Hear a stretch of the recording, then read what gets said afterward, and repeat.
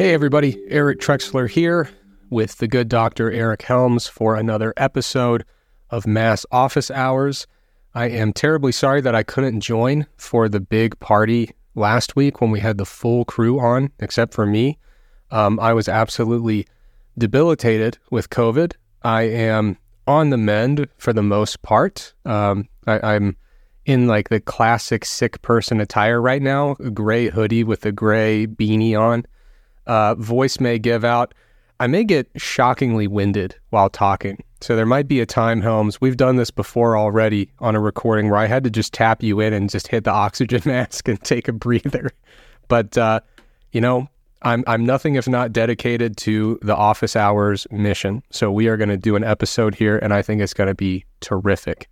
Before we get into all the good stuff, if you have been checking out office hours for a while, or if it's your first time and you want to show us a little bit of support, there are many ways you could do that. You could there's a little thumbs up button wherever you're finding this. Go ahead and hit that. That'll be good. You can rate the show. You can review it wherever you get it. And of course, you could subscribe on whatever platform you're utilizing. So obviously, we go live on YouTube. It stays on YouTube after the fact, but we also put this up on Spotify, Apple Podcasts, you name it, it's up there. So like, rate, subscribe, review. And of course, the bonus points go to anyone who tells a friend. You know, we're out here doing this every week. We want to help as many people as possible get some evidence-based fitness nutrition information out there. So tell a friend, share it far and wide.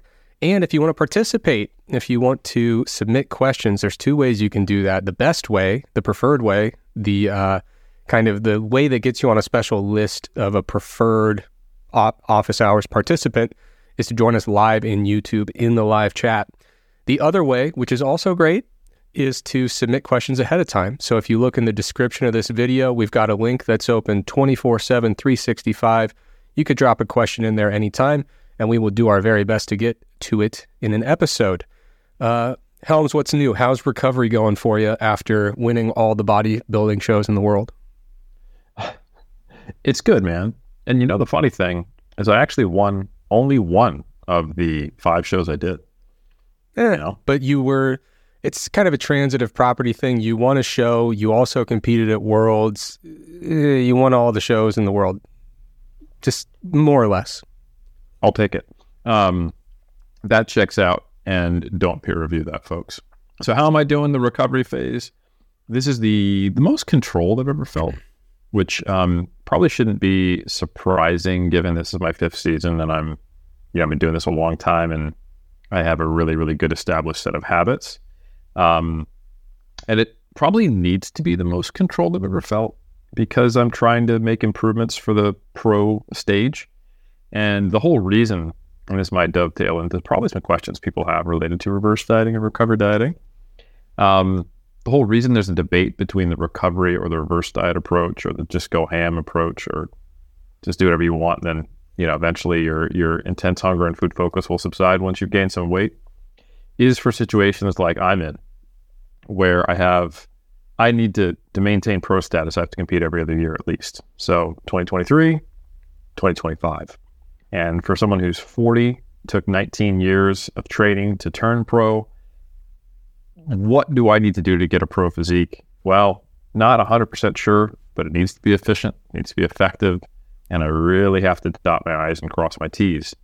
And if we were to have the extreme kind of approach on either end of the spectrum, where I'm only staying a few pounds over stage weight and increasing my carbs by 5 grams once a week, reducing my step count by 50, every week, and increasing my fats by 1 gram, I would get leaner and be counterproductive. But it took me forever to get to the point where I actually recovered. And I tell you what, ironically, the state that bodybuilders are in when they look the most muscular is also the most counterproductive state they can be in for building muscle. Can't sleep, 1/8 the irregular testosterone levels, red S party, overreaching party. So you can't do that, where you're just delaying the point at which you're making gains. And also maybe just regaining tissue at best. But on the other end of the spectrum, you don't want to come out the gates too broad, too fast. You might recover as fast as possible, but if you look up and you're 20 kilos over stage weight, where do you go? you don't have any runway to be in the surplus before you need to start cutting, or you have to start a contest prep really early. So you lose time to be in an efficient, effective gaining phase by being on either end of the spectrum. So I think I'm doing a good job, maybe erring on the side of being perhaps a little too cautious. This morning I was, so for those listening, I'm 2.5 weeks post Worlds, and my body weight this morning was like 81.6, and I was probably 79.5 on stage, and maybe 79-ish something that morning. So I'm only 5-6 pounds up from stage weight. Realistically, only half of that's probably body fat. But those were an important few pounds of body fat gained, and sleep hasn't fully returned. Training performance is up. Food focus is still there, but not nearly as bad. I feel pretty much normal besides those things. Like, I'm just far too interested in how strawberries taste. I'm only sleeping 4 to 5 hours in a row, and then I can fall back asleep, but my sleep quality could be better. And yeah, so it's tough to know. I was mentioning off camera, is it the time spent out of a deficit and eating enough? Is it the actual energy availability, irrespective of body fat, where I need to be consuming enough relative to my expenditure, relative to my lean body mass? Or is it the body fat percentage? And the answer is almost certainly all three, but I don't know which one's the most dominant variable. The one thing I have observed in myself on the way down, at least when I'm dieting, is that energy availability has an acute effect on my sleep quality, but it's more notable when I'm leaner. So the thing right now that makes me think maybe I'm being too conservative is that my sleep is still a little bit disrupted. And I do think if I put on some body fat, maybe a little bit faster, I'd be getting higher quality sleep earlier with the amount of calories that I'm on. So I may need to just like bump my surplus up for a week, get to like 82 instead of 81 mid, another pound of fat, and then see if, the high 2,000 calories with steps around 6 to 8K per day are sufficient for me to sleep well. Yeah. Yeah. It's a weird spot to be in where, people might have glossed over your comment about strawberries, but when you're like dieting pretty hard, there was a time where I convinced myself, like completely honestly, that PB2 tasted exactly like regular peanut butter. And I really believed it. And then, you get into an off season, things kind of go back to normal. You say, oh, well, no, these are not even in the same conversation. They're fundamentally different things. And yeah, it's really tough to kind of remind yourself, like, what did I feel like when I was actually sleeping super well? You kind of lose sight of that, and it's kind of hard to assess. Am I really back yet? Am I not back yet? But yeah, it's really complicated. And like you said, is it time spent eating? Is it not literally, but time spent out of the deficit? Is it short-term energy availability? Is it body fat? And if you're talking about endurance athletes, you can even throw a fourth thing in there, which is just the total amount of training. So like Anthony Hackney's done some really cool stuff looking at testosterone reductions in male endurance athletes who are not really in a state of low energy availability. They just do a ton of mileage. And for whatever reason, their testosterone starts to drop. They start to have some of those kind of endocrinology signature kind of features of something that looks like a very light-ish form of red S. It's really fascinating. So there's all these different things in the mix, and I don't know. I'm hopeful that in the next couple of years we're going to start to untangle some of those to the extent that we can. But it's going to be a tricky thing to untangle there. But Hal, What do you say we jump into some questions here? We got some good ones. Let's do it, man. Lead the way. All right, so the first one here is from Jeff, and the question is there less focus on periodization these days for non-competitive powerlifting or bodybuilding trainees, apart from maintaining interest, of course?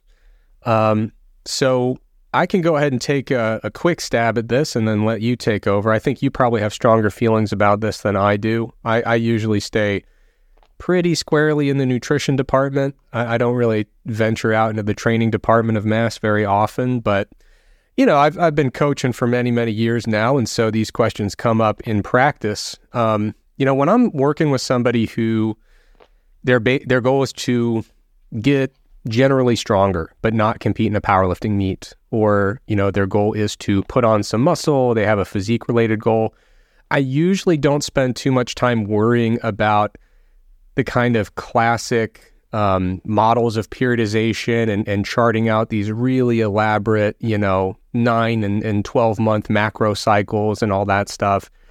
My view of periodization, when you get into where it came from, is, it comes from athletes who are training around a competitive window, kind of an annual training and competition calendar.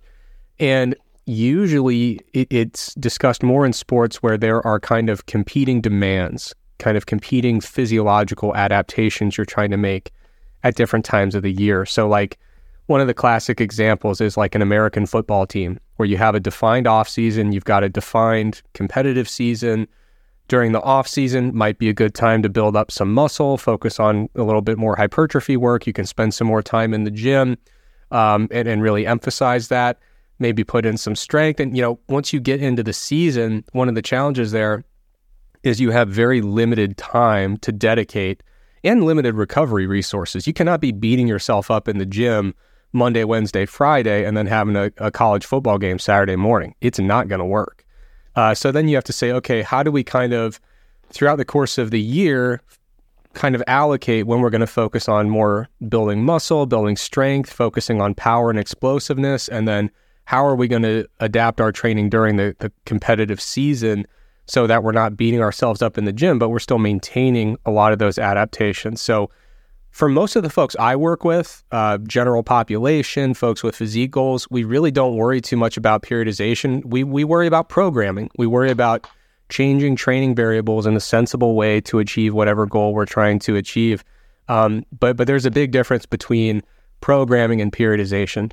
Programming is inevitable. You are going to have to change variables, and sometimes that is to keep things interesting. Sometimes it is to kind of introduce a little bit of novelty for adaptation purposes. Sometimes it's because what we're doing right now isn't working as well as we think it should, and we're going to try something new. So I do all sorts of programming, but really not a lot of periodization. When it comes to where I might do something resembling periodization in a more formal sense, it'd probably be someone who is more of a power lifter than a bodybuilder, and it'd probably be someone who is really, really, really high level, where they are an extremely advanced competitor. Helms, what do you think? I agree with everything you said. And there's actually a pretty cool paper by AUT alumni, did his master's here, good friend of mine, Keiichi, last name Anya Daines, did this under the supervision of John Kiley, who's written some very, I would say, thought-provoking pieces on periodization in the last decade. The first time I came across his work was 2012 and really challenged some of, I would say there's far less consensus in the periodization literature than sometimes the literature makes it seem. Yeah. I think some of the people who write about it tend to have narrower definitions and act as though that is a strong level of consensus. So I'm not throwing shade, but if you were to read a paper by Mike Stone, you get a very specific definition of what periodization is, and it's stated as though there's consensus. But when you actually talk to coaches and you get out in the field, it's a much more liberal terminology. And this, paper by Daines is titled Coaches' Perception of Common Planning Concepts Within Training Theory International Survey. And one key finding of this survey of coaches was that the majority of coaches do describe their planning approach as training periodization, 71%. But I would say many of them did not do things which were within those narrow confines of what would be defined as periodization. So, for example, only a minority, 1/3 of them, used fixed timelines to achieve specific physical adaptations. Yeah. And only 37%, slightly more than a third, felt that they had to be performed in a sequential order, right? And there was only 10% agreed that training targets would need to remain fixed over a training period. So not that those are all necessarily tenets of traditional periodization, but absolutely kind of the sequential order over periods and looking at it from a long-term perspective, that is in quote unquote big periodization kind of a traditional model. I think some of this is very sport specific. And when you talk to coaches who don't really, like, they look at periodization terminology and they go, yeah, that sort of makes sense that I'd want to get size before I try to get big. And, force production is going to help power production because, physics. But they don't necessarily feel like they can follow some of the models as put forward because they don't really meet demands of the cyclical nature of their sport. So, for example, in powerlifting, ironically, power is not really a target outcome. So you typically just see people shifting between more volume and more intensity. So, or even more specifically, like I build hypertrophy and work capacity, then I build specific strength and I recover and I taper. And I would argue that is periodization, but it is typically back calculated from a competition date, kind of like you're saying. And when you look at original periodization theory, talking Matveyev, it was kind of based upon the observations of what worked for athletes, and they were working back. And there's a key point from this paper by Anja Dijk-Danes, and they said that rather than periodization, many coaches' practices seem to align with what can be considered planning best practice based upon the levels of uncertainty in the training process. And I think ultimately that's what you're doing as a good coach who understands basic training principles, is you're working back from an end goal and then thinking, what's the best way to get there? And then you're maintaining a level of flexibility in not knowing what's going to happen in training. And like you said, you're going to need to adjust training variables. And in my mind, my whole angle of research is that I've done in strength conditioning is autoregulation. And that's the idea that within a planned, you could argue periodized context, the programming choices you might make, which are basically defined as things that occur on the microcycle and maybe mesocycle level, those should be adjusted based upon feedback, real world outcomes. And that still might not change the overall approach, but it could as well. If something is going really well, you might not want to change it. So a mesocycle dedicated to volume might get extended, But I would say that, for people to understand that programming is essentially the variables that you change on a session to session within a week or sometimes week to week changes. So it's at kind of the mesocycle level. And the vast majority of actual empirical data we have, just by the nature of studies primarily being between 6 to 12 weeks, you could argue is on programming. A lot of the, meta-analyses on volume, intensity, rep range, load, RPE, all this stuff, most of the things that Schoenfeld's published are they're actually programming concepts. Some other things that are quite interesting, you could make a evidence-based argument that periodization is not beneficial for hypertrophy. And I would say this argument is probably not as rock solid as the data makes it appear. There's a meta-analysis, maybe two meta-analysis or one meta-analysis and one systematic review comparing periodized models to non-periodized models and the impact on hypertrophy. And in the literature, what is typically described as a periodized model is whether or not the variables change week to week or even mesocycle to mesocycle, but they still have progressive overload. So, for example, you're doing 6 RM on every single day with the lifts you're given, and you increase load, and you're training to failure. So there's overload in there, probably progressive overload, but no variation in the exercise. While the other group might do 8-6-4, 8-6-4, 8-6-4, a daily undulating format, and then that may become 6-4-2, 6-4-2, or whatever. And just because that doesn't result in differences in hypertrophy doesn't mean we can't say that training planning with elements of periodization aren't going to benefit hypertrophy, because every study I'm aware of that implements a periodization strategy, it is a periodization strategy that is designed to increase strength, and they're simply measuring hypertrophy as an outcome. So it's kind of asking the question, and it's a little bit of a slippery slope and not a perfect comparison of, does periodization for cycling improve swimming capacity? And it's like, well, if the answer is no, that doesn't mean that periodization is useless for cycling.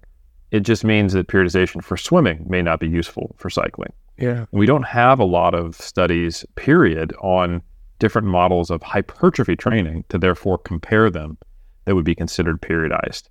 So at this stage, we simply know that a periodization program for strength in the short to midterm doesn't seem to be better for hypertrophy than a program with less variation where you're pushing to failure. For strength, however, within the confines of those kind of study lengths, we do have some data that indicates there are something to be said for some elements of periodization, like undulations and linearity. Both seem to be more beneficial, and more specifically more beneficial for individuals with greater training status. Yeah. And the final thing I'll say there is some of the critiques of periodization are that often those comparisons, they might have the same average load, but it's distributed differently, such that the periodized group is typically lifting heavier closer to the testing time than the group that's not. So they might be at a 6 RM all the time, and the periodized group might start at a 10 and get to a 2 RM. So the average load is the same, but you can make the argument that really we're just observing the effects of doing a 2 RM close to when you're testing a 1 RM versus a 6 RM, and that's why the outcome is different. But you could also argue that that's a core piece to periodization. Yeah. So anyway, there's this ongoing debate, but I think for the most part, for non-competitors, you need to understand that strength, if that's your goal, is a multifaceted adaptation. It's performance, and it's dependent upon not only structural and physiological aspects of your body, but also the skill of the lift. And it is challenging sometimes, especially at higher levels, but typically not on most intermediate levels or where people get to optimize hypertrophy and optimize the skill simultaneously because of fatigue dynamics, because of exercise specificity, injury limitations, time limitations. So there's benefit to elements of periodization, even if you're a non-competitor, but it does typically occur on the programming level, maybe the mesocycle level. And then for hypertrophy, I think you can pretty much exclusively land in the realm of programming, with the only deviation from that being that deloads or planned time off or planned easy sessions would, I think they pretty clearly fall in the realm of periodization. Yeah. So that is one element, fatigue management, if you will, that is pretty non-negotiable. So you could say that that is a periodized plan if you have any kind of approach to taking easy weeks. Yeah. I think one of the things that early in my coaching career, I thought I was doing things wrong because I would see folks posting about these like really convoluted periodization terms and these really, really extensive, here's this 12-month plan for a power lifter with all these different terms that I'd never seen. And I think that terminology kind of always eluded me because I think the problem was, well, not a problem, but the nice thing was that I kind of learned the exercise physiology and the training principles, the foundational principles, before I was ever exposed to those kind of periodization terms that kind of got, when you get into the science of periodization, it's almost more of the history of periodization. It's documenting what has been done and named. And so for a minute there, I had some imposter syndrome where I would have clients say, what do you think about this type of periodization? I'm like, when was science done on that? And then I look into it, I'm like, oh, never. It's just like a thing somebody did and then they named it afterward and now it's a thing. So like you said, like when you're talking about deloads, sometimes the things I would do as a coach, I could retroactively look and say, yeah, I guess that was getting under the umbrella of periodization, but I was really just kind of applying basic training principles and understanding how you're going to adapt to this training. Like for a power lifter who's like an intermediate level power lifter, I might not name these different phases with really specific terminology that, kind of got made up, to be honest. But I'm still going to alter your volume and your intensity in a very thoughtful way for months leading up into your competition. So is that periodization? In spirit, yes. Does it fall into a category of any particular type of periodization? Maybe not. So I think that leads to a lot of confusion on the periodization conversation because some of the sciencey stuff feels sciencey, but isn't actually science. And it's more kind of a documentation of tradition and history, which is really fascinating. Oh, man. Eric, I don't know if you've read this preprint, but it's called The Myth of Periodization. One of my students brought it in. We have a strength journal club where every 2 weeks at AUT, any of the students, regardless of whether they're in the strength conditioning stream for their PhD or their master's, whether they're an intern from an international school and they're still an undergraduate, or whether it's me or one of the actual professors or research fellows can attend. Only requirement is you're at sprints or lab and you like getting stronger. So some of them are like sports marketing students who like rock climbing. And then it's all the way to people like me, right? It's a really cool group. And we just round table have the students present. And this preprint by Steele, Fisher, Lenicky, and Buckner, right? You can imagine it's going to be critical of periodization with those last names you've been reading in this field. It's called The Myth of Periodization. I was going to read the abstract real quick because I think you're going to relate to it a lot based upon what you just said. And I don't necessarily agree with even 60% of it, but I think they make some very good points. Here's the abstract. We present an overview of periodization, introducing and discussing its definition and historical development. We then consider the common argument that strength and hypertrophic adaptations are optimized to the application of periodization and provide alternative interpretations that we think likely reflect more parsimonious explanations than appeals to periodization, quote-unquote, theory. Lastly, we'll consider its structure as a myth versus as a scientific theory in the Popperian sense. So they actually go into what is the definition of a scientific theory. So there's an element of philosophy of science in this, which I think is really good because most people in sports science are really not aware of the philosophy of science, which I think is a weakness in our field. Anyway, lastly, we will consider its structure as a myth versus scientific theory in the Popperian sense. From our perspective and analysis, it does not feel unfair to label periodization as a myth. At the very least, it has strong elements of mythos about it, particularly in terms of its origin and development. If periodizations take a step forward into the beginnings of a scientific theory, then consensus specification and definition such that it yields clearly deductively testable consequences should be the next point in its journey from mythical origins. Talk about the inflammatory paper. Yeah. But I do want to clarify. But good points.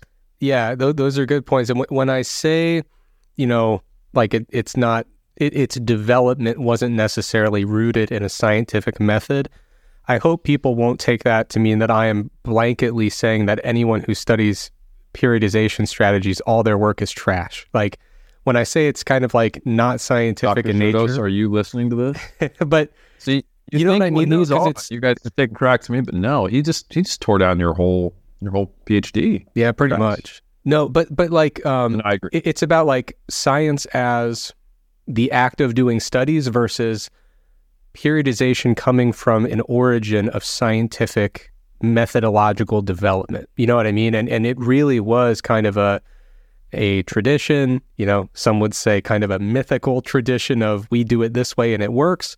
Things get named, then things come along and get tested one versus another with certain limitations. But the actual development, that kind of initial story, it really was not science. It was in a classical sense, No, I fully agree. It was based upon a rationalist perspective. Mm-hmm. Here's what makes sense from planning theory.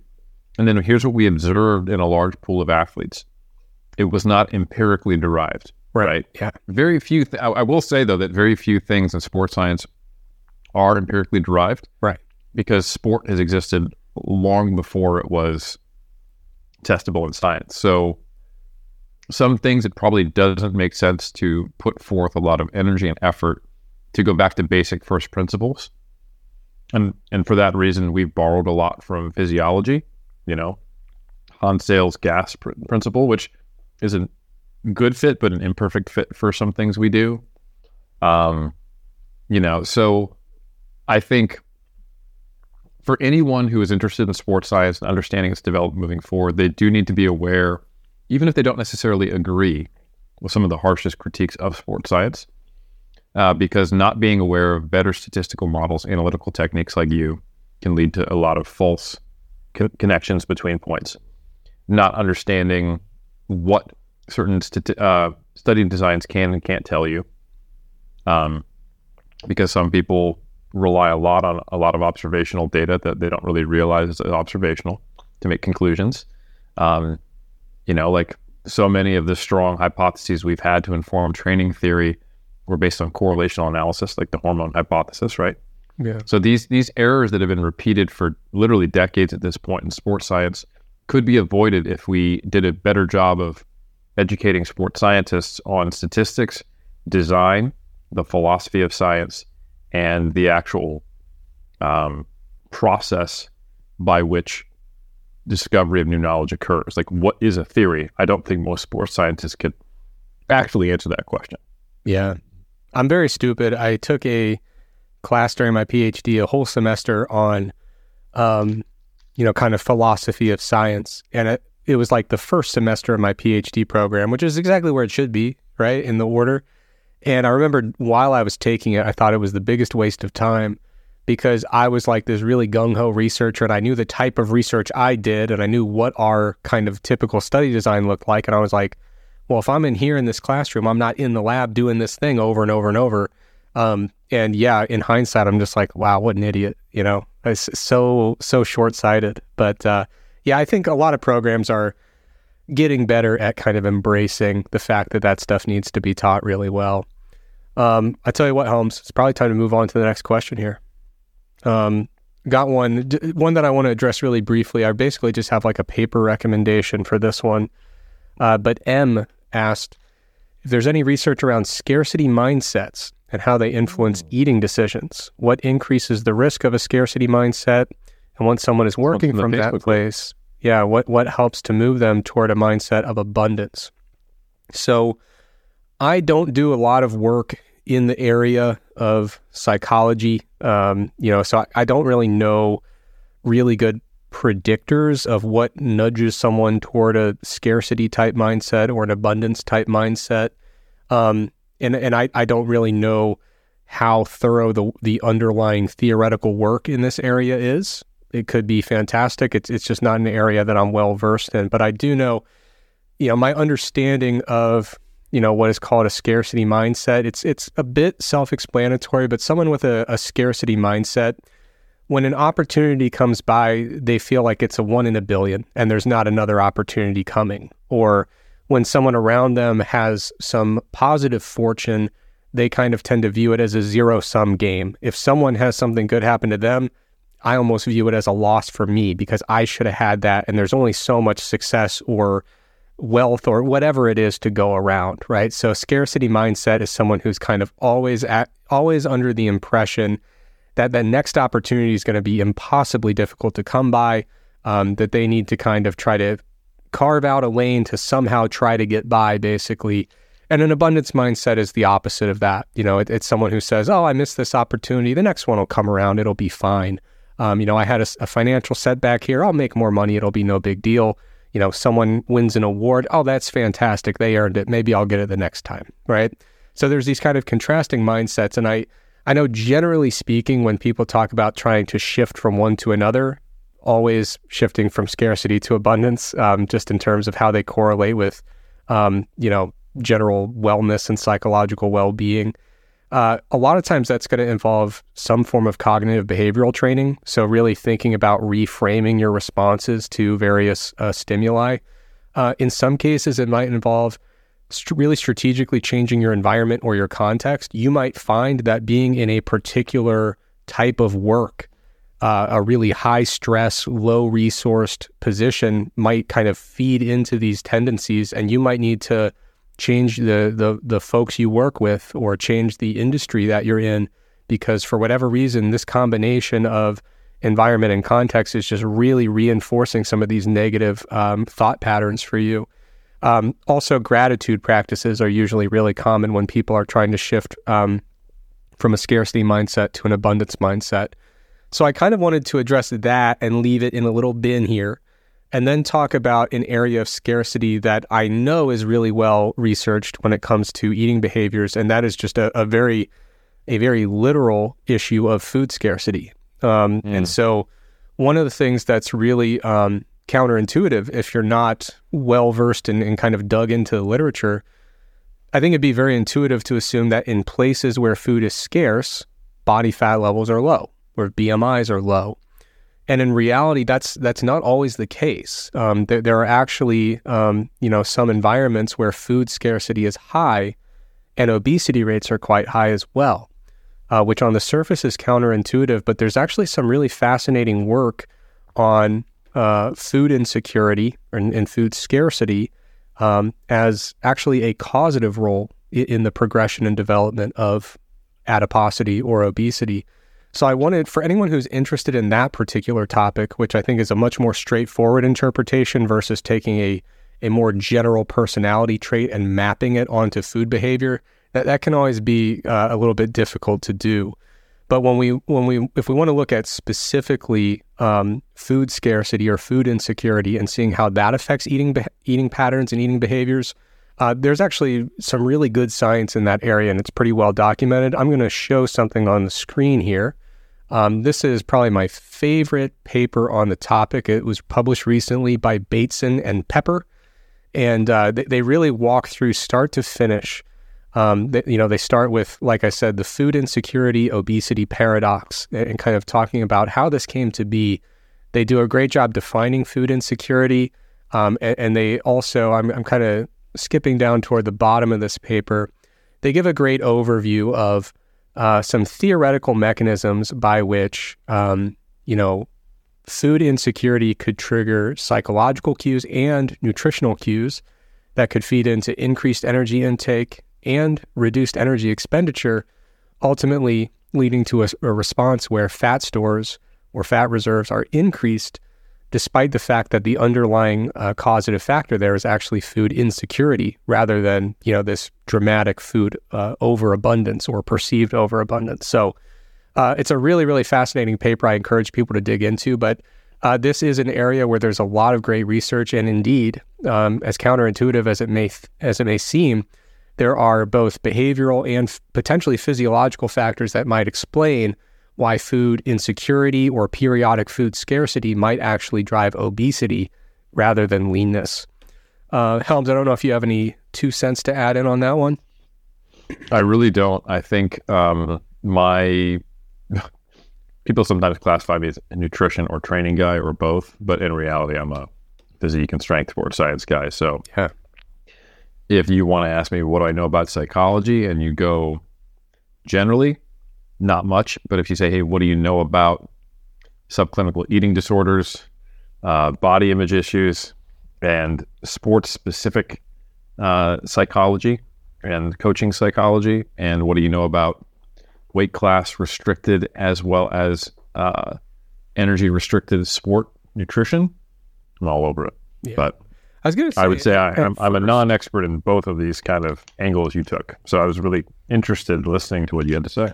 Yeah, so I'll send you that paper. It's a doozy. It's really good. I was going to say, at first you were selling yourself short there because you've contributed to some really nice papers on psychology and eating behavior.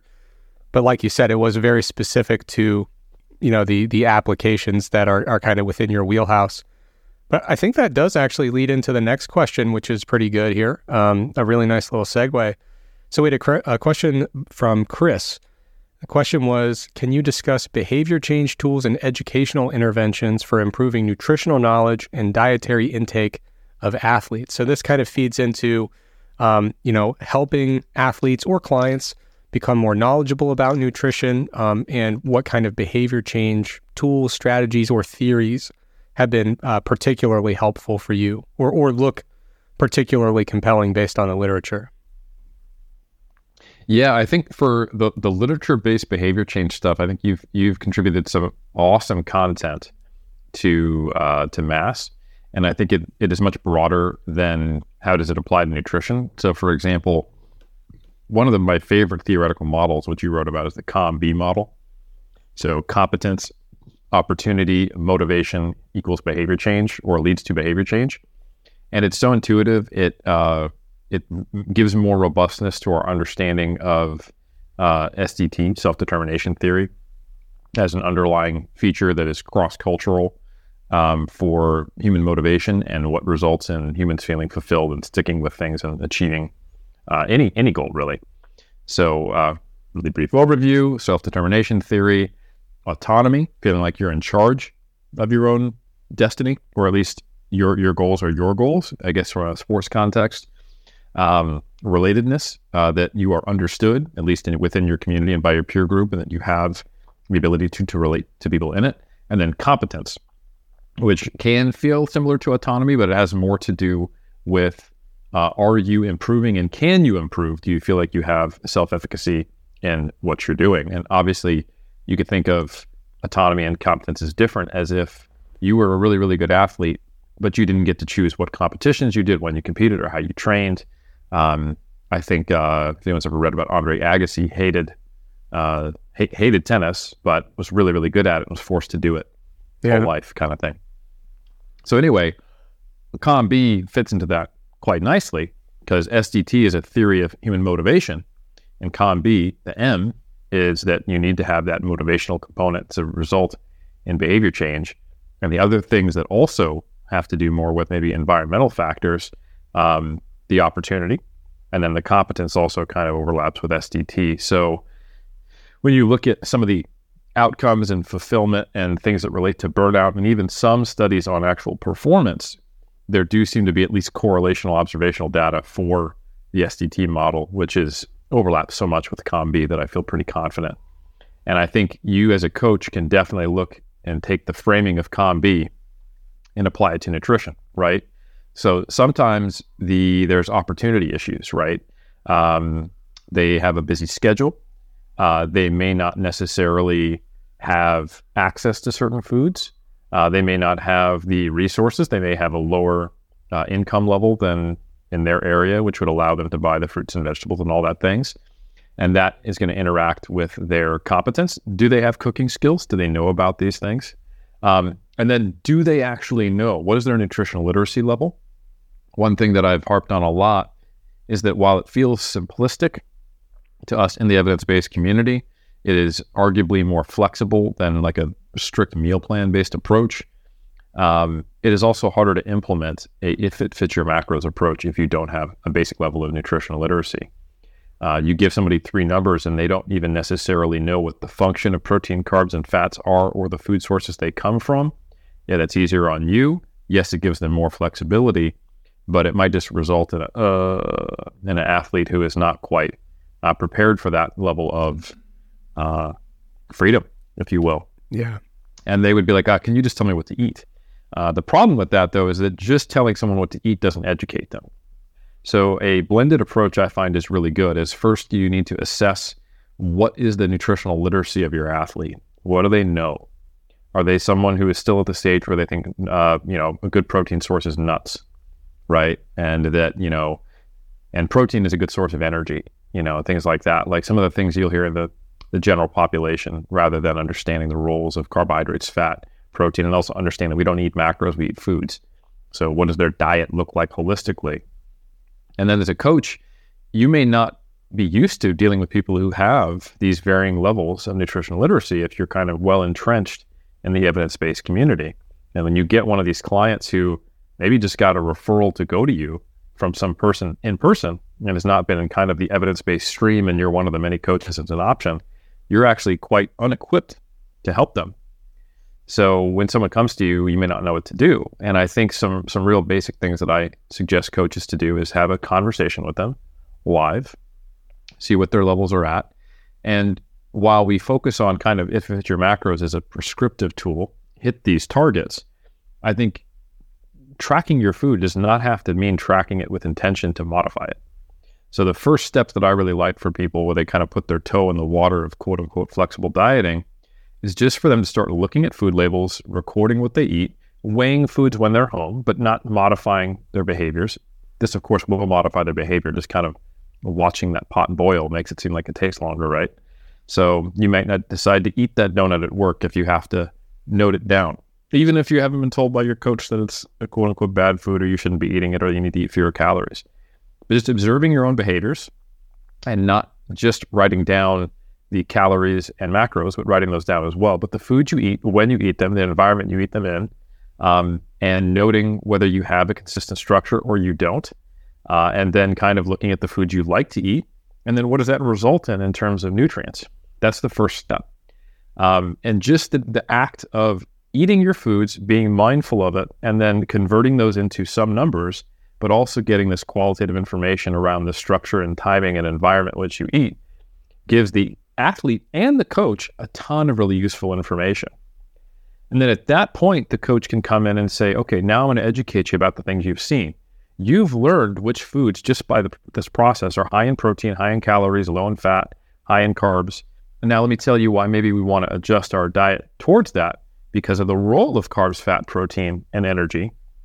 And then maybe the health benefits of certain classes of foods, digestive benefits, satiety-inducing benefits, or maybe, things are too satiating because you're eating a little too much like a health nut, but you don't really know what you need for your sport. It could be chronic state of low energy availability just as much as you could be overeating. And then we go, all right, well, how do we create some structure? How do we leverage the things you like, leverage your environment, deal with the limitations around you? And I want to create three or four sample meal plans to hit a certain range of targets. And I'm not going to do that for you as a coach. But what I am going to do is we're going to jump on this call. I'm going to share my screen. We're going to create this spreadsheet. And I want you to write out the first meal plan for yourself. And I can't tell you how useful that process is, where the athlete themselves is going, okay, well, all right, at breakfast, I normally have like a 3-egg omelet. What if I had maybe 2 eggs and a bit of smoked salmon? Or if I had, okay, but maybe if I mixed in some egg whites, or my carbs are really low at breakfast. Okay, what if I did a scoop of whey in my oatmeal? And just them going through that process of, oh, wow, like my Greek yogurt, that's really high in fat. Maybe I need to switch to strained low-fat Greek yogurt like Fage, Or, man, I really do a lot of snacking at night, but I eat very little at breakfast and lunch. I wonder if I would if I wasn't hungry all day. But I'm also, but I go to work, so I need to eat something quick and easy. All right, well, what options do I have that are easy to transport, that I can cook in a microwave, that are also meeting my needs? These are just examples, but the simple act of the athlete going through that and creating a meal plan and then trying it out and seeing if it does or doesn't fit the nutrient guidelines, and also does it or does not work for the structure of their life. You literally can't do that as a coach, especially an online coach, because you're not with them.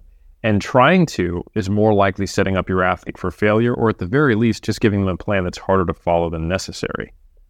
And that organic process of collaboration that is athlete-led, but of course still coach-mentored, can be incredibly helpful for someone who doesn't have that level of nutritional knowledge, literacy, or flexibility. And that's a very different approach you take to someone who has all this knowledge, but is simply looking to optimize it and is coming to you. And you point out, well, I think we could probably get a few more micronutrients in your diet. Your fiber's a little low. And I also think your protein distribution can be modified. And maybe based upon the time of day you train, we should have a scoop of whey here, Yeah. And I think most evidence-based coaches are expecting to have the latter job, and they're quite good at that. And honestly, that's an easy job, no offense. But the former is something that really requires some experience and sounds quite tedious, but if you get good at it, it can be quite rewarding. And it's not actually as hard as you think, because most people who don't have nutrition literacy have very predictable issues that have similar solutions. They just, or at least the process of solving it is the same, while the individual look of it is quite different.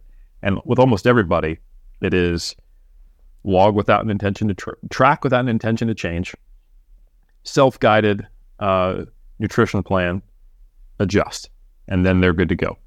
Yeah. I think it's really interesting to note. Like when I saw this question, I started looking at some of the, every month we go through a huge list of papers that we might review in the Mass Research Review, and I've noticed over the last several months there have been a couple where they do a nutrition intervention for just educating athletes or just educating folks on nutrition. And I went back and looked through some of those papers, and I think that literature paints a pretty clear picture, which is that educational interventions for nutrition are good, but they are very far from sufficient. For the example of athletes, if you go and talk to a team sport athlete, even at like a pretty good Division I college in the United States, they get a tremendous amount of misinformation directed toward them about nutrition. Where do they get it? The same place every 20-year-old gets their nutrition information. They're getting it on TikTok and whatever. And no disrespect to TikTok, but there's a lot of misinformation out there. Yeah. I know you've been working hard on your dancing and everything, but there's so much misinformation out there that athletes are exposed to. And of course, it's great to correct that and to give a better foundation for understanding nutrition.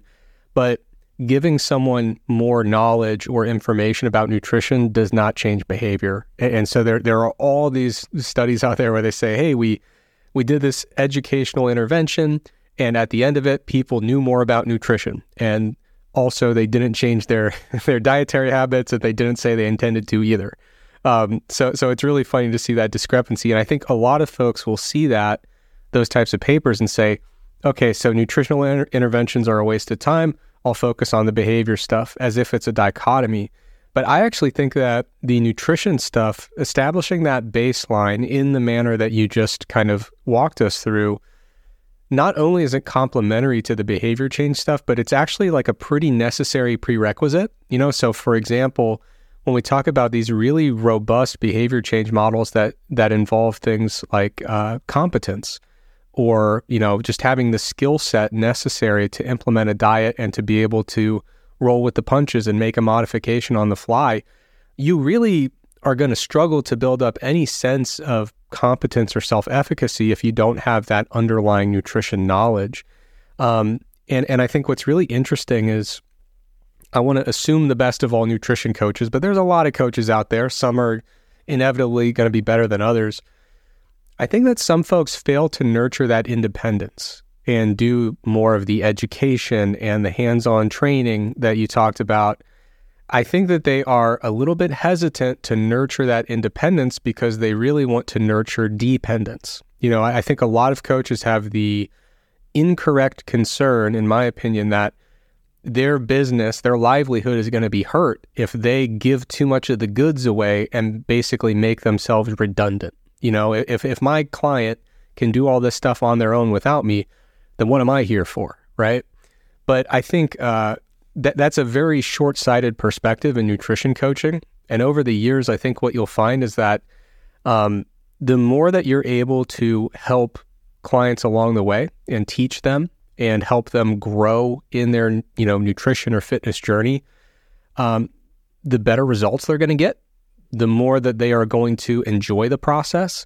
And if anything, I've kind of found the opposite to be true. When I talk to like really good nutrition coaches and fitness coaches, they often reach the point where they sit down with the client and say, I think I've given you all I've got here, and I'm happy to keep chatting with you every couple weeks for as long as you'd like.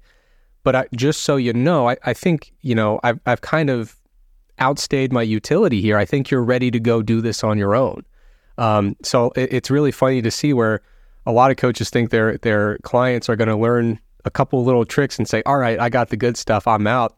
In reality, the more you give, the more you nurture that growth and education, the more you'll see that your clients want to stick around long after it's even advisable. And you'll actually have to sit down with them and say, I just don't think this is a good use of your time and money right now. Like, I don't know if I'm really doing much for you here. And what you do with that information is up to you. But it does tend to actually work out completely the opposite of what a lot of coaches expect there.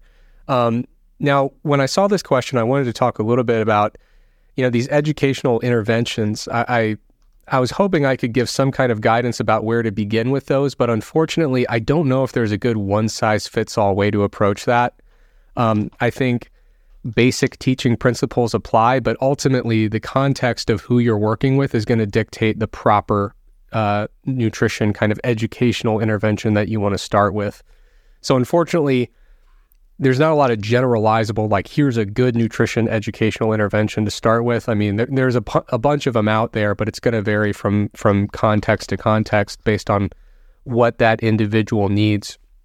But I think the important thing to keep in mind is make sure you tailor it to the individual. Don't throw way too much at somebody who only needs the basics right now. They will have an entire lifetime to learn all the detailed stuff.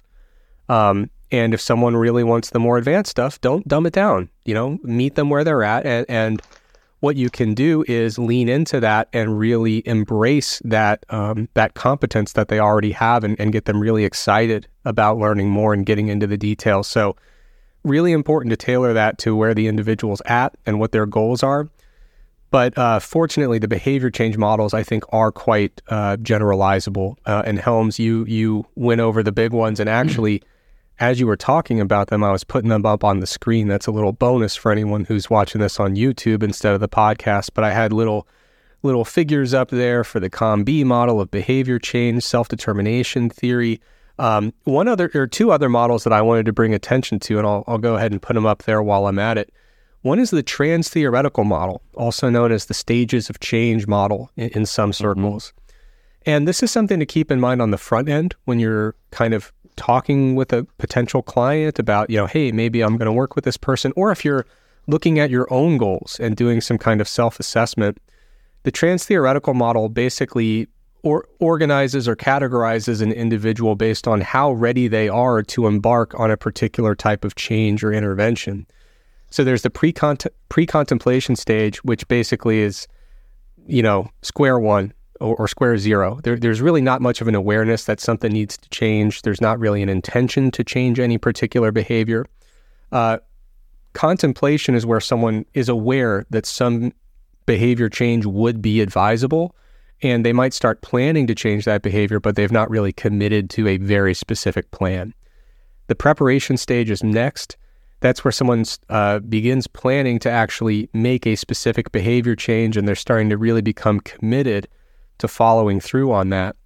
After that is the action stage, where they've actually started implementing that behavior modification in order to change their behavior long term.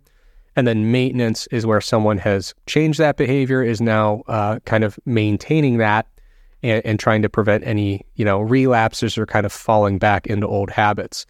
Now, that's a beautiful picture with arrows that only go one direction, but of course that's not how it works in real life. For any particular behavior, you're going to be bouncing all around these stages at various points in your life.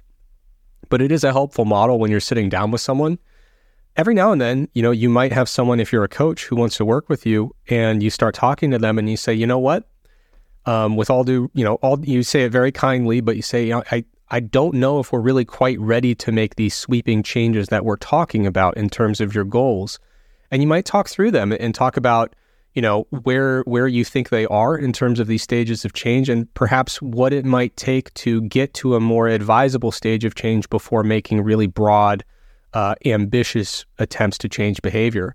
It doesn't mean you can't help them in any way, but it might mean that you want to start way smaller than, diving right into the deep end and kind of helping get someone to that action stage before you give them a really elaborate plan that's going to kind of overwhelm them. The other thing I wanted to mention is the concept of a goal hierarchy. And if you're watching on YouTube, I've got one up on the screen here. I think with goal setting, there's a lot of, SMART goals got way more popular than they should have in the health and fitness space. They're really more, they were designed actually for kind of like business applications, like for managers to kind of help keep their teams on task and things like that with workplace objectives. Fun fact there. Do you know what the A actually stood for in the original SMART goal model? Is it assignable? Correct. Yeah. It's literally supposed to be delegated by a manager to a peon.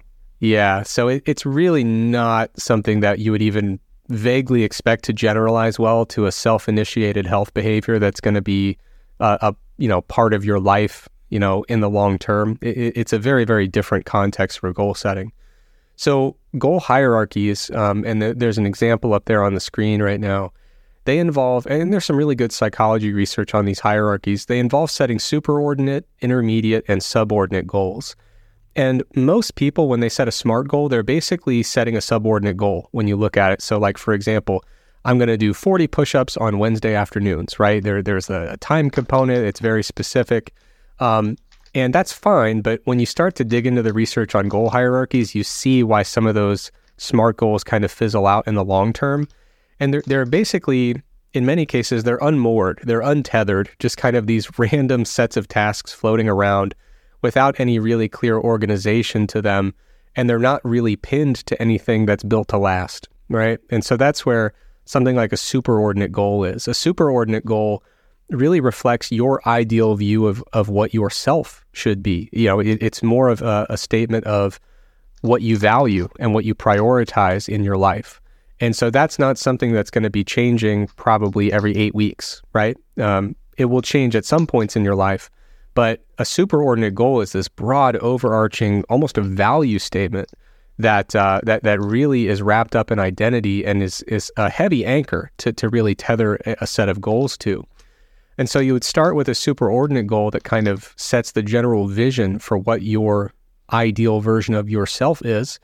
Then you set intermediate goals to kind of help you achieve that. Like, I want to work on my physical fitness. I want to get enough sleep. I want to work on stress management, right? So these are a little bit more vague. And then these more SMART type goals, these subordinate goals, and I'm using SMART kind of vaguely, just these kind of very time-specific, highly specific tasks that we're putting together.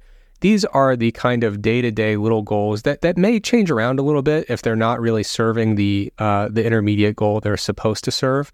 But it's helping us kind of organize where this all fits in, rather than just having like a random checklist of hard things to do every day. I think sitting down with a client or sitting down yourself and working through a goal hierarchy can be a really powerful thing that can not just initiate behavior change or help you initiate behavior change, but help you sustain that behavior change after the exciting first few weeks are over. And now you're like, oh, so this is my life now. At a certain point, you're going to have to say, why did I do this again? And if you don't have a pretty good reason, it's very easy to fall back into old habits. And the superordinate goal is usually that pretty good reason. All right. So Helms, I've got one more here. Do you mind? There were so many good things you said there, and some things I want to stick with a little bit. Sure. If you're cool with that. I don't want to push this too far over, because obviously we could talk about this forever, you and I. But all that's amazing. And I think going back to what you were saying about how some coaches have that actually connects back to an abundance mindset. They don't have an abundance mindset, right? Where they're thinking, I need a dependent client. It's not always even necessarily that. It's they don't understand the difference between the actual end advice they give, the outcome, if you will, of what their advice is, and the process of how they got there and where their real value is. And also the difference between experiential learning and knowledge versus empirical knowledge. So the first thing I would say is that, I'm always shaking my head when I see coaches who don't want to give out like the plan that they gave to a client, because they think it's the plan that's magic.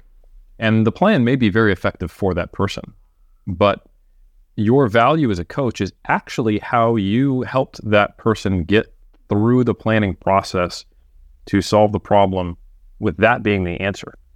So it's not the answer that is useful, or it's not where your value lies. It's in the critical thinking and collaborative process by which you got to that answer. It's your thought processes as a coach, not the answers you come to, that define your value. That's why I have no problem selling something like the muscle and strength pyramids, because I know that my value is that I was able to come up with a hierarchical system of the muscle and strength pyramids, not the fact that I go with 1.6 grams per kg as the starting protein recommendation in level 2. It's just an example. The other thing I think that coaches struggle with, they kind of expect, and why the research shows that just educating people doesn't change behavior, is the disconnect between experiential knowledge and experiential learning and empirical knowledge. Knowing what the gram per kilogram protein intake is can, in some cases, change behavior if someone is misinformed. But what they really need to know is, what do I do on a day-to-day basis? What skills, like all the stuff that I talked about before, the process of teaching an athlete, how to modify their nutrition in the real world, that is not based upon empirical knowledge, right? That is them actually needing to go through the experiential learning process. So I think once a coach understands the difference between those two types of learning and skill sets, that it is the application of this stuff that is quite different. It's not even like which one's better, like experience versus science. No, it's like you need to understand how to apply these concepts in the real world, and that is experiential knowledge. And if you're not doing that as a coach, you might as well be a walking textbook. You're like ChatGPT with the fitness part of Wikipedia walking around. So those two things are really important for coaches to understand. It is your thinking process rather than the outcomes that leads to, where your value lies, and therefore you can never expire and you never have to worry about putting all your quote-unquote secrets out there. And then 2, there is a very, very distinct difference between empirical knowledge and experiential knowledge and learning. And once you understand the difference, a lot of these struggles you have where, damn it, I told them the evidence-based answer. Here's the calorie intake that's appropriate. Here's the protein intake that's appropriate. And that's not changing behavior. Maybe it's because they just need your mentorship to help them put it into practice. So those are the only two things I wanted to add, because I thought everything else you said was amazing. So let's go on. Yeah, no, those are good points. And like you said, it's your value as a coach is your thought process and also just the way you interact with your clients. Like, I mean, when we think about a coach in any sport, you know, it's not just that they have the perfect X's and O's. Sometimes there are people who have a great feel for the game. They're a great motivator. They can get the most out of the people on their team. And I think in fitness coaching, there's a very direct analogy there where there are some times where a client links up with a coach and it brings the best out of them because of the way they communicate and the way that they do their business. So yeah, very good points. I'm going to dive into the chat here. Matt mentioned that I'm looking very cozy. That is what COVID will do for you. You'll get very cozy very quickly. I appreciate the well wishes in the live chat. Very much appreciate. I'm feeling way better than last week. Voice isn't quite where I like it to be, not quite up to broadcasting standards, but we're getting there. Trex Army, Trex Nation, and the Trex Hive are checking in. The Trex Hive is actually new. I like that a lot. Hive mind. Absolutely. Got someone saying hello from Vietnam. This is a global event. Appreciate it there, Jay. We do have a couple questions that I think we can address relatively concisely, because there is one more in the outline I want to get to. But Alex had a question here. I've read muscle protein synthesis is elevated for about 48, 72 hours after a workout. Do you see any benefit in training a muscle group before that time period? Or would you ideally train a muscle group every 2 to 3 days based on muscle protein synthesis? Yeah, I think ultimately we need to understand muscle protein synthesis as a proxy that should not be used to inform directly training practice. If you wanted to know what's the ideal frequency of training to result in hypertrophy, you've actually just answered your own question. We've got our independent and dependent variable. You want to look at studies that manipulate training frequency and perhaps volume, depending upon what your question is. And then you want to look at the outcome of hypertrophy. And there are actually several good meta-analyses on this that are out there. And a lot of them have been published in the last few years, and they largely have seen that various frequencies can be useful. There's one, I think, literally titled, "How many times should a muscle be trained per week to optimize hypertrophy?" or something like that. Yeah, I'm actually going to type that up as I'm looking. And I want to say it's by, this is always an easy guess, Schoenfeld and Gurgic, you know? Yeah. Where they look at the effect of different frequencies of training for hypertrophy. And while they did find an initial effect of higher frequencies resulting in greater hypertrophy, they found when they did a sub-analysis, when they looked at volume-equated studies, that effect went away, indicating that it is the act of training more frequently resulting in higher volumes being completed that is probably the thing doing it. So it seems, though, that it is not just the number of times you train, but the dosage of the stimulus. So another way to think about how this relates to your question of MPS is there's probably going to be a more robust or smaller MPS response based on the dose. And another thing to consider is that MPS does not just reflect the growth response in creating new structural proteins, but also the proteins that are being created to repair muscle, as we've seen, which is one of the confounding things that makes MPS at best a proxy measure for hypertrophy. So MPS, Trexler's talked about this before, we've written about it in Mass. There are surprising disconnects and very weak correlations between things like amino acid appearance, both in blood and actual MPS response, and then even another step, the MPS response and actual hypertrophy. Then you have to jump through a few hoops to even get decent strength correlations, like estimate the amount that would be contributing to damage, go for a longer time period, and only do it in trained lifters, and then you see a decent correlation between MPS and hypertrophy. So in much the same way that something like EMG is at best a proxy and doesn't tell you all the other things that can impact hypertrophy, I think we should be looking at MPS as a proxy. These are probably generally true statements about the amino acid profiles of foods and their impact in isolation on how they're going to affect acute response. But hypertrophy takes weeks, if not months sometimes. So a 14-hour study simply is going to miss too many variables. So the answer to your question is various frequencies can work and be effective. And actually the title of that study, I was looking up, how many times per week should a muscle be trained to maximize muscle hypertrophy? A systematic review and meta-analysis of studies examining the effects of resistance training frequency. And I was 2/3 right. Schoenfeld, Gurgic, and the final author, our main man, James Krieger. All good people, all do very good work. Published in 2019, and this has also been shown in strength via multiple meta-analyses, is that it seems to have more to do with the volume accumulated rather than the frequency you train. And that does make intuitive sense. You can train less frequently and do higher volumes, and then you need more recovery time. Or you can distribute that volume across multiple days, not create as much of a recovery sink, recover faster, and train more frequently. And I find the ideal approach to this varies pretty substantially by individuals. Yeah, great answer. I totally agree. It's very tempting to want to look at these protein synthesis timelines and translate that right into dietary practices or training practices. But the more you dig into the protein synthesis data, the more you say, it's quite a stretch to do that. A very quick one for you here. Should you train if you're still sore? Or is that going to be bad for muscle growth? What level of soreness would convince you to actually kind of pull some levers with autoregulation and change some things? That's a great question. So the interesting thing about soreness is it is not necessarily fully connected to the time course of muscle damage. That sounds weird, right? Yeah. Because we actually use soreness as a proxy for muscle damage. But the time point, so okay, take a step back. The only way to actually empirically measure muscle damage is by actually looking at biopsies under the microscope and measuring Z-line streaming. That's the actual disruption to the sarcomere. That's the actual presence of muscle damage. That's hard to do. That takes some pretty time-intensive and participant-intensive measures. So most time series studies on muscle damage and investigating the repeated bout effect look at indirect markers of muscle damage.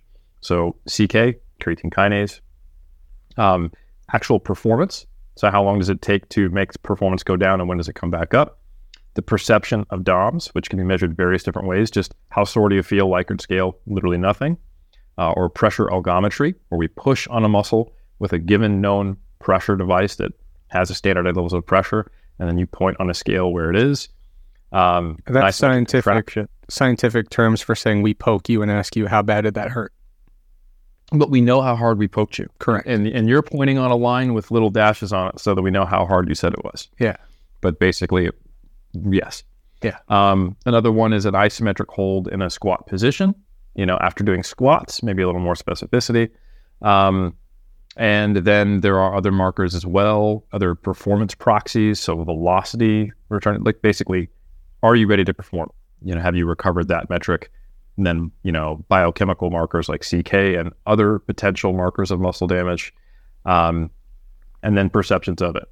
Now, the interesting thing is that the time course of when soreness is highest and when performance is lowest is a bit disconnected, and sometimes they actually correlate. So that when you're sore, your performance is actually on the upswing. And this is probably because soreness is not just related to the damage itself, but the repair of the damage and the inflammation related to that process. Because if you think about it, delayed onset muscle soreness indicates that it is happening after the initial event which caused the damage.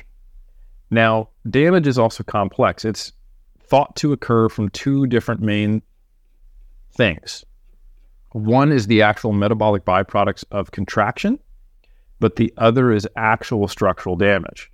We have shown that eccentric contractions cause more damage than concentric, but if you do enough concentric volume, even if you remove the eccentric, some damage still occurs. So there is the metabolic effect of contraction, which results in damage, and there's also potentially maybe sarcomere popping theory. It's actually unclear.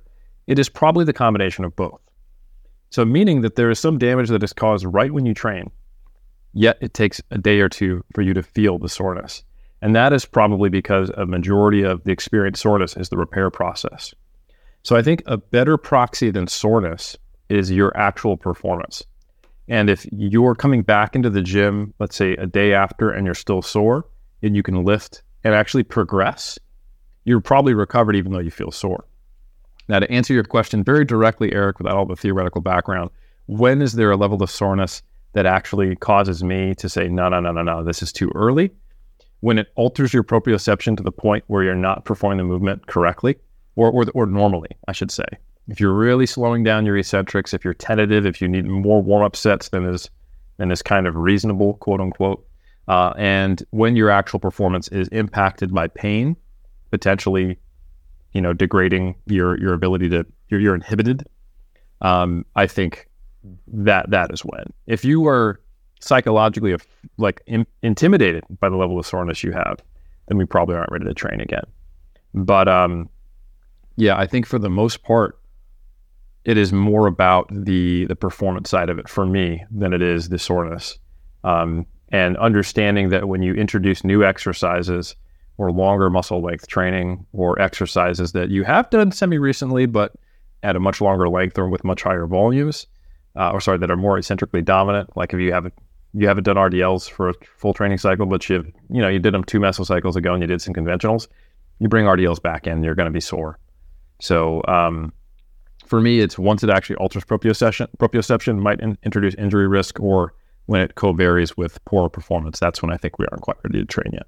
Yeah, great answer. I'm going to dive in and do a couple really quick ones here, if you don't mind, and then we'll do that last one on the outline, and we'll be out of here. And I'll be eating soup, drinking tea, doing sick person stuff. So the first one I wanted to address here, it was a question about saturated fat. And so the question was, why do all these different organizations and governing bodies say, hey, have fewer than 10% of your calories from saturated fat? Why don't they go with like a body weight based recommendation or something like that? Basically it comes down to where that recommendation comes from, in my opinion. Unfortunately, for a lot of these dietary topics, it's often framed as a percentage of the diet because it's being implemented in all these different populations with different body sizes and different body composition characteristics. So it's a little bit easier in the broadest sense to just kind of say, okay, however much you're eating, we're going to just go a percentage of total calories and frame it that way. And normally it does okay, because in these types of studies, people are not doing a 5,000 calorie bulking diet. They're not in the Tour de France. They're also not on the 800 calorie weight loss diet. So it usually ends up being people are eating about 2,000, 2,500 calories a day, maybe a little bit higher. So anyway, the 10% number comes from really two basic bodies of literature. So on one hand, you've got kind of observational literature where they look at relationships between saturated fat intake and either blood lipid outcomes or actual heart disease outcomes in the more longer term perspective. And so there's this observational data going on over here. And then over here, there's also experimental data, a completely different kind of set of literature where they'll actually go into somebody's diet and say, we're going to replace, this much saturated fat with this much monounsaturated or polyunsaturated fat. And so these organizations have basically looked at these two different bodies of literature and said, okay, if we want to set a guideline that is most likely to, attenuate the effects of excess saturated fat intake on blood lipids, which would potentially lead to heart disease outcomes, where would we set that number? And most of them gravitate toward about 10% of calories. Now, you could argue, based on the heart disease data, perhaps that's a little bit on the conservative side. The heart disease data gets particularly rough when saturated fat is getting up into like 18, 20% of total calories. And of course, that's assuming that you're eating a fairly typical amount of total calories, right? Just because you're on a super low calorie diet, that could kind of skew how you look at these percentage things. So if you want to kind of convert these into more usable numbers that would scale better with different caloric intakes, I'd say basically calculate it as if you're eating a 2,000 calorie diet and there's your number of grams. That's kind of an easy way to do it. If you want to frame it to body weight, what's the typical reference person, like 70 kilograms, theoretically, you can kind of make some of these conversions if you wish. But I do want to emphasize though that there's more to this than just a percentage of calories, right? So, for example, certain types of saturated fatty acids seem to have a much bigger impact on promoting the progression of atherosclerosis and heart disease than other types of saturated fatty acids. So I know a lot of folks who get really into the weeds on fat intake, saying, 10%'s fine, that gets them really worked up. And I understand there is much more nuance to it when you get into specific saturated fatty acids. But I would say as a general heuristic, limiting saturated fat intake to no more than 10% of total calories, it actually does a pretty good job. And I think you can get into the nuances and certainly talk your way into alternative recommendations, but I do think it's a pretty solid starting point for most applications. Another question more on the practical side, someone mentioned, Jimmy asked, I've talked about doing something resembling cluster sets in my training in the past and basically how I structure that. It's really, really simple. So I usually do this when I'm either crunched for time or I'm just like mentally not into it. And I'm like, I'm here, I'm going to do the thing, but I cannot make myself sit around and wait 2 minutes, do another set, wait 2 more minutes, do another set. It's really when I'm getting kind of antsy. Like I just want to go in and get it done and do things. Even if I'm not in a rush in terms of time, I just don't want to wait around and be all like, you know how you get kind of antsy and jittery and you just want to do stuff. I want to be moving. So sometimes what I'll do, I'll get on the machine. One machine where I love to do this is seated chest fly. Beautiful, beautiful machine. Just absolutely brutal. Every time I do it, I think of those bird stretching studies where they stretch their pectorals. And I'm like, oh, I feel like a bird here. But, I'll sit down. I'll set my load that's appropriate for me. Maybe do 8 reps or so. And this might deviate a bit from the textbook application of how you're supposed to do it. But this is just how I like to do it. Just going full guru here, Dr. Helms. I hope you love it. But I'll sit down. I'll do about 8 repetitions, leave a couple in the tank. And I'll just stay put right on the machine, wait until I feel like, I'm probably good for about 5 more. I'll do 5 more, leave 1 or 2 in the tank. And I basically just kind of do that a few times until I'm like, okay, I can only get like 3 and the third one is an absolute grind. And so what I find is that I can kind of accumulate the volume that I would have gotten over those 3 sets, but I can, trim down those rest periods so they're not so boring and monotonous. And I can actually get it done in a much shorter period of time. So that's kind of the approach that I take, which is, there's a couple different strategies in the literature that are vaguely similar to that. But, at the end of the day, training is about the principles, right? And so you want to get a certain amount of volume. You want to make sure that you're managing your proximity to failure in a way that's appropriate for the phase of training that you're in. And if you go really hard on that first kind of cluster of repetitions, all you're doing is giving yourself a longer rest period before you can do that second cluster. So yeah, it's kind of the type of thing where over the years, I kind of gravitated my way toward training that way in certain times when I felt like it. And it was only afterward that I realized that there were actually terms to describe that and studies on it and stuff like that. But it's kind of like getting back to with periodization. When you kind of get into exercise science and physiology before you get into kind of the traditional training methods or, here's what people are doing or here's specific training in the literature, when you just boil it down to basic principles of, I need to put some tension on the muscle, I need to accumulate some volume, I'm going to, manage my intensity in a way that's appropriate for the amount of time I have in the gym, you kind of gravitate. It's not hard to imagine where these strategies come from. People will gravitate. There's probably about 500,000 people. Well, that's a lot. Probably about 10,000 people that have independently invented something like cluster sets. You know what I mean? Yeah, absolutely. And the definitions of actually remembering that, again, sports science came after sport. Training has been around forever. And our study of it, we largely derive definitions from kind of what most people are doing, and they don't always match up. So if we were to go to the literature and be like, all right, what's the definition of cluster sets? you'd also find out what the definition of rest pause and rest redistribution sets are. Yeah. And they're all very related. And if you were just to walk by someone while they're on a machine or in the squat rack, you wouldn't know which one they were doing unless you kept watching them. Yeah. So, but I think as Dr. Zordos would say, and I'm going to channel him here, ultimately, we want to take the concepts from research and integrate them into our practice. And it's not that having consensus definitions is necessary in practice, but it is necessary for us to empirically test things, or we're not always comparing apples and oranges, or not always comparing apples to apples. We might have a meta-analysis where we've got one comparison to oranges, one comparison to bananas, and we make false conclusions. So I've been involved, shout out to now Dr. Yukic, one of my PhD students, who's now graduated and he's on to work in the UK. Good for him.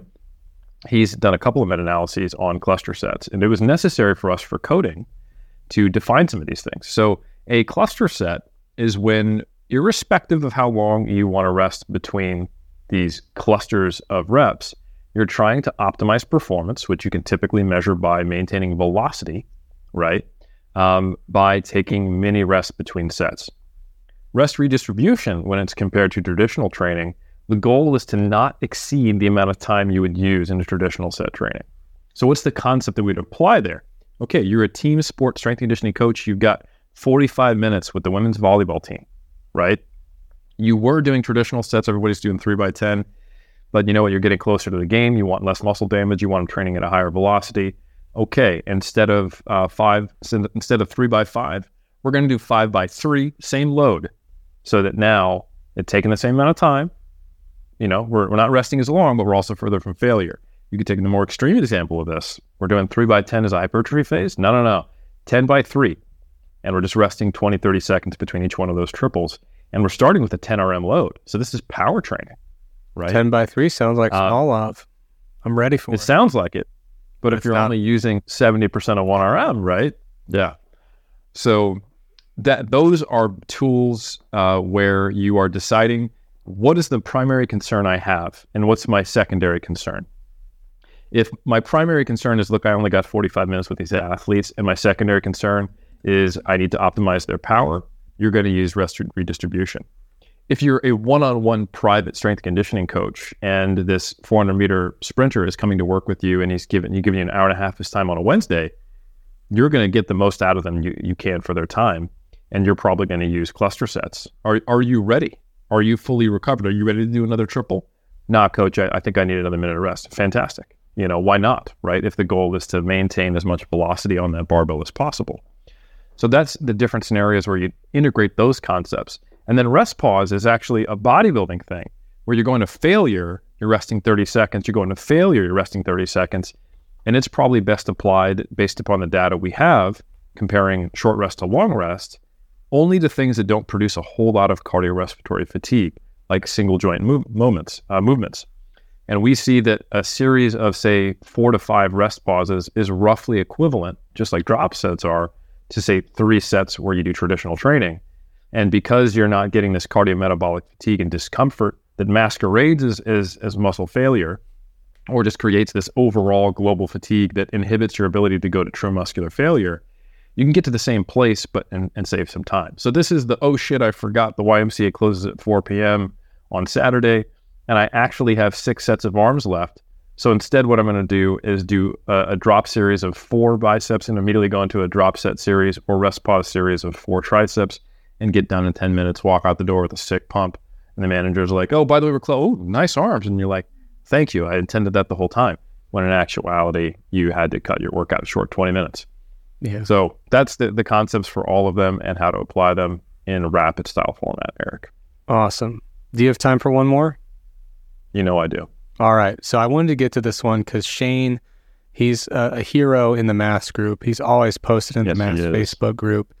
And we haven't gotten to his question. It's been a couple weeks here. So I wanted to make sure we went into overtime to address Shane's question. So Shane's question is, he's curious about how to program cardio for health and longevity and also for improved fitness.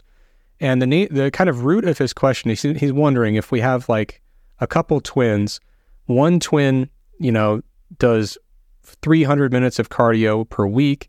The other twin only does 40 minutes of cardio per week, but is just in fantastic shape.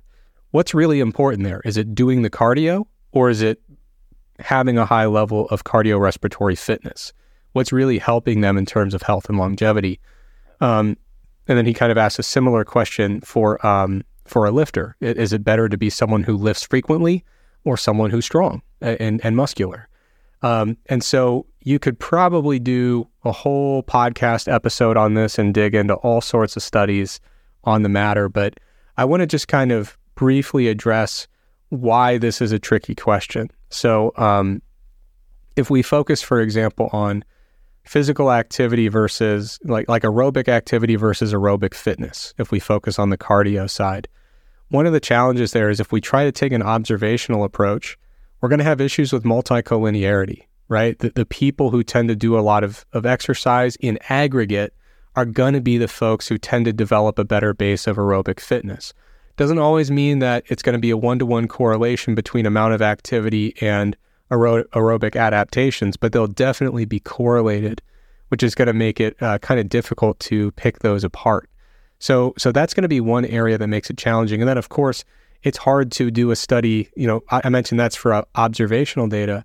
It's hard to do experimental studies on longevity in humans. Like you're going to change something, do it for the rest of your life, and we'll check back in over the next 40 years. It's kind of hard to do that type of thing.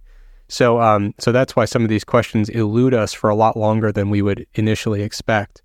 Another area that makes this challenging is there are independent mechanisms that are complementary. Okay, and so what that means is, Helms, you did a great a write-up in Mass 1 month where you were looking where even among athletes, there are negative effects of excess sedentary time, like competitive team sport athletes who are highly, highly active and highly aerobically fit. So there are independent mechanisms of, first of all, being aerobically fit, which is definitely positive for health and longevity, but also being someone who is active, who accumulates plenty of activity throughout the week, potentially does exercise at some different intensities throughout the week, and breaks up their sedentary time throughout the week. And I think you could make a decent claim that there are some slightly independent effects of all these different things that fall under the umbrella of being a fit person who does cardio. And so that's why this gets really tricky. Another area where it gets tricky is that there appear to be arguably ceiling effects. And what I mean by that is if we wanted to break fitness level or physical activity level into like quintiles, so 0 to 20 percentile, 20 to 40, 60 to 80, 80 to 100, I would argue that if your goal was health and longevity, be as aerobically fit as you want. If we're going to treat that like it's in a vacuum, great. Be in the fifth quintile, 100 out of 100, most aerobically fit. That's great. The question is, how do you get there? It's usually by being the person who's in the fifth quintile for the amount of exercise you're doing. And what's really interesting is that I would argue from a health and longevity perspective, when it comes to doing like cardio, endurance exercise, you might be better off in the fourth quintile rather than the fifth quintile. There are some studies that folks who do like really intense marathon and ultramarathon training do actually have morphological changes to the heart that can actually be somewhat detrimental and do modestly increase the prevalence of cardiac events. That can be quite serious. So that's what's kind of tricky, is that there appears to be a ceiling effect to some extent where too much can actually start to backfire a little bit with the actual activity. I'm not aware of necessarily a ceiling effect when it comes to the actual aerobic fitness adaptations, but I'm also not aware of a lot of folks who get to that level of ultra endurance adaptations without doing the ultra endurance exercise that gets you there. So for all these reasons, having like an easy heuristic is going to be really hard to come by. We're talking about interplays between volume, intensity, distribution, timing, age, ceiling effects. There's a lot that goes into the equation here. And so the way that I would try to answer this without doing a full podcast episode on it when it comes to cardio is I would say if you're helping someone who has these goals, you've got 3 priorities. Number 1, break up sedentary time. And that's kind of divorced from total amount of, not totally, but that's kind of a separate thing from the total amount of cardio accumulated and, what their VO2 max is, for example. That's something that across all fitness levels and activity levels, that can be a goal to break up sedentary time throughout the day. Easy way to do that is, you could do little exercise snacks. You could just say, hey, let's try to do 2 or 3 short walks throughout the day if schedule permits. Easy stuff. You don't have to be a hamster on a wheel moving all day long, but getting a few targeted opportunities to break up sedentary time, that seems to be an independent factor that is worth modifying. Number 2, hitting the basic government guidelines for accumulated physical activity. We've reviewed research in Mass indicating that when people hit those guidelines, they work pretty well. There's actual data there to support those guidelines. And those guidelines are 150 to 300 minutes a week of moderate intensity exercise or 75 to 100 minutes a week of vigorous intensity exercise. Big caveat, you fitness freaks out there, everyone listening to this, vigorous doesn't mean what you think it means. Vigorous, I'm pretty sure they define it as like 6 METs. That is not, we're not talking about high intensity interval training, which I know a lot of people think, man, 75 minutes of HIIT. You're not doing 75 minutes of HIIT to meet these criteria. I'm pretty sure 6 METs is the cutoff there, which is it's a brisk pace, but it's not interval training or sprint training. It's probably jogging for most people. Yeah, I think most people would get there with what they consider a very comfortable jog. So break up sedentary time, accumulate the amounts within those guidelines. And then my third one is I would say, let's try to get our VO2 max into the good or the excellent range according to the ACSM. Easy to Google those tables. They're broken down by definitely age and I believe by biological sex as well. And so from my perspective, this is kind of the easy way to give a list of, well, if we want to navigate this weird mixture of, is it activity, is it fitness level, what's going on here? I think you can set these 3 sets of goals independently and really help nudge someone toward a program that's going to be good for their aerobic fitness level, the amount of exercise they're doing in aggregate, and also breaking up that sedentary time. So I would say rather than trying to create some fake merger of these 3 distinct categories, I would have independent goals for each of them. And what you'll find is that when you meet one, you usually meet the other 2 if you're doing it in a pretty sensible way. And then I do want to at least acknowledge when it comes to, since there was a part about lifting, is it better to be someone who lifts a lot versus someone who's strong and muscular? That one I think is actually a little bit more simple to me. Perhaps I'm oversimplifying it. For that one, I think it is a little bit more straightforward, where if we're talking about how lifting facilitates and helps with health and longevity, it's usually pretty simple stuff. It's usually, lifting helps because it builds bone density or it creates more muscle mass, which is kind of a sink for glycemic control in some cases. Or prevention. Yeah, prevention. And then also helping with... fall prevention. Fall prevention, yeah. And then on top of that, you've got just maintaining activities of daily living, which is directly related to fall prevention in a way. So I think when it comes to resistance training, it really is the adaptations that we're shooting for, right? Which is not to downplay the role of doing it, because doing it is how the adaptations happen. But I think with training or with weight training, in my opinion, the calculus is a lot more straightforward, which is, if you're doing what you need to do to maintain bone density, to maintain functionality, reduce the frequency and severity of falls, and perhaps there's some metabolic benefit of just maintaining more muscle mass. I think if you had to choose what's more important there, the active training or the adaptations, for that, I'd say the adaptations. What do you think, Helms? Honestly, that was such a comprehensive answer that covered all of the important stuff that I don't have much to add, and I fully agree with everything you've said. And yeah, a lot of the times we try to isolate variables in science that are intrinsically linked. Is it more important to reduce your sedentary time or to increase your step count? Well, anytime you're stepping, you're not sedentary. So we live in a universe that has time. Yeah. So I think one thing I will say is just to kind of make some assumptions about our general audience and then give some recommendations, because honestly, that's what I think the rubber hits the road, right? If you're regularly lifting 3 or more times per week and you're doing so with the types of volumes and the proximities to failure that are going to introduce adaptations in strength or hypertrophy, I think that definitely, quote unquote, counts towards your moderate and vigorous minutes from the recommendation. The second thing I would say is, Eric talked about threshold effects, where you can actually get a negative adaptation from doing a tremendous amount of cardiovascular training. I don't think anyone's at risk for that, but a related concept is when you start getting into diminishing returns from the benefits of activity. And that seems to occur somewhere around like the 6,000 to 8,000 step range. And we look at just the step counts in people who are not training. When you're hitting in that range, you are eliminating any of the effects of being sedentary as a negative. And I think when you combine that with, like, if you're getting 6,000 to 8,000 steps per day and you're resistance training 3 or more times per week, I think anything on top of that from a health perspective is going to have such a marginal effect that it may not be worth it unless you like to be more active than that. And then more power to you. You'll probably get mental health benefits from it that would actually be meaningful.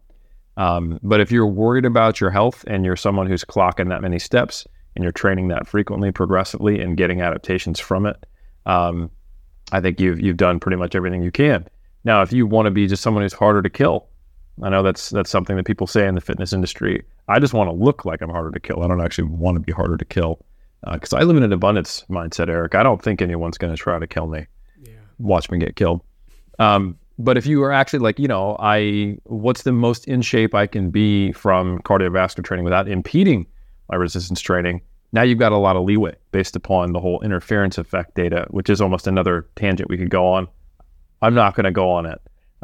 But let's just say that the effect on strength and hypertrophy is in that order less than power. And so long as you're separating them by days or at least 8 hours, or if you're thinking about the order and then the longevity, the length of time spent doing each one of those cardio sessions in the modality, is it high impact? Does it have an eccentric component? You could very easily add 1 to 3 cardiovascular training sessions per week on top of a robust training protocol for hypertrophy and strength and 6,000 to 8,000 steps, and you'd get in better cardiovascular shape. Probably wouldn't help your health, to be honest, based upon what I said, but you would be harder to kill. You would be in better shape. You would place better at the CrossFit Games if that's your jam. And I don't think it would have any negative impact, if done right, on your strength and hypertrophy goals. So that's if you really want to win the health, performance, and activity Olympics. But if you're looking, like me, for example, to have no negative health outcomes and maximize within a reasonable ROI the health benefits while pursuing my pretty damn specific goals of being a really good bodybuilder, then 6,000 to 8,000 steps in resistance train is all I'm going to do. And if my VO2 max isn't that great, I'm not too worried about it because I don't need it to be that great. Amen. I hear you. All right, Helms, we went way over. We get extra credit this week. I think people enjoyed it. That's what the goal is. As always, I want to thank everyone for joining us in the live chat. Very much appreciate it. We enjoy the people listening after the fact as well. We'll be here live Wednesdays, 7 p.m. And I usually try to get things up on the podcast platforms by Friday-ish, Saturday-ish, something like that. But if you want the good stuff, YouTube is where it's at, fresh every Wednesday night. I'll be back 1 week from tonight with another episode. Helms, thanks so much. You were an absolute hero. Just a great episode. And I don't remember who will be here next week, but it will be me and another person. Everyone, once again, thanks so much for joining us. Take care, and I will see you in a week.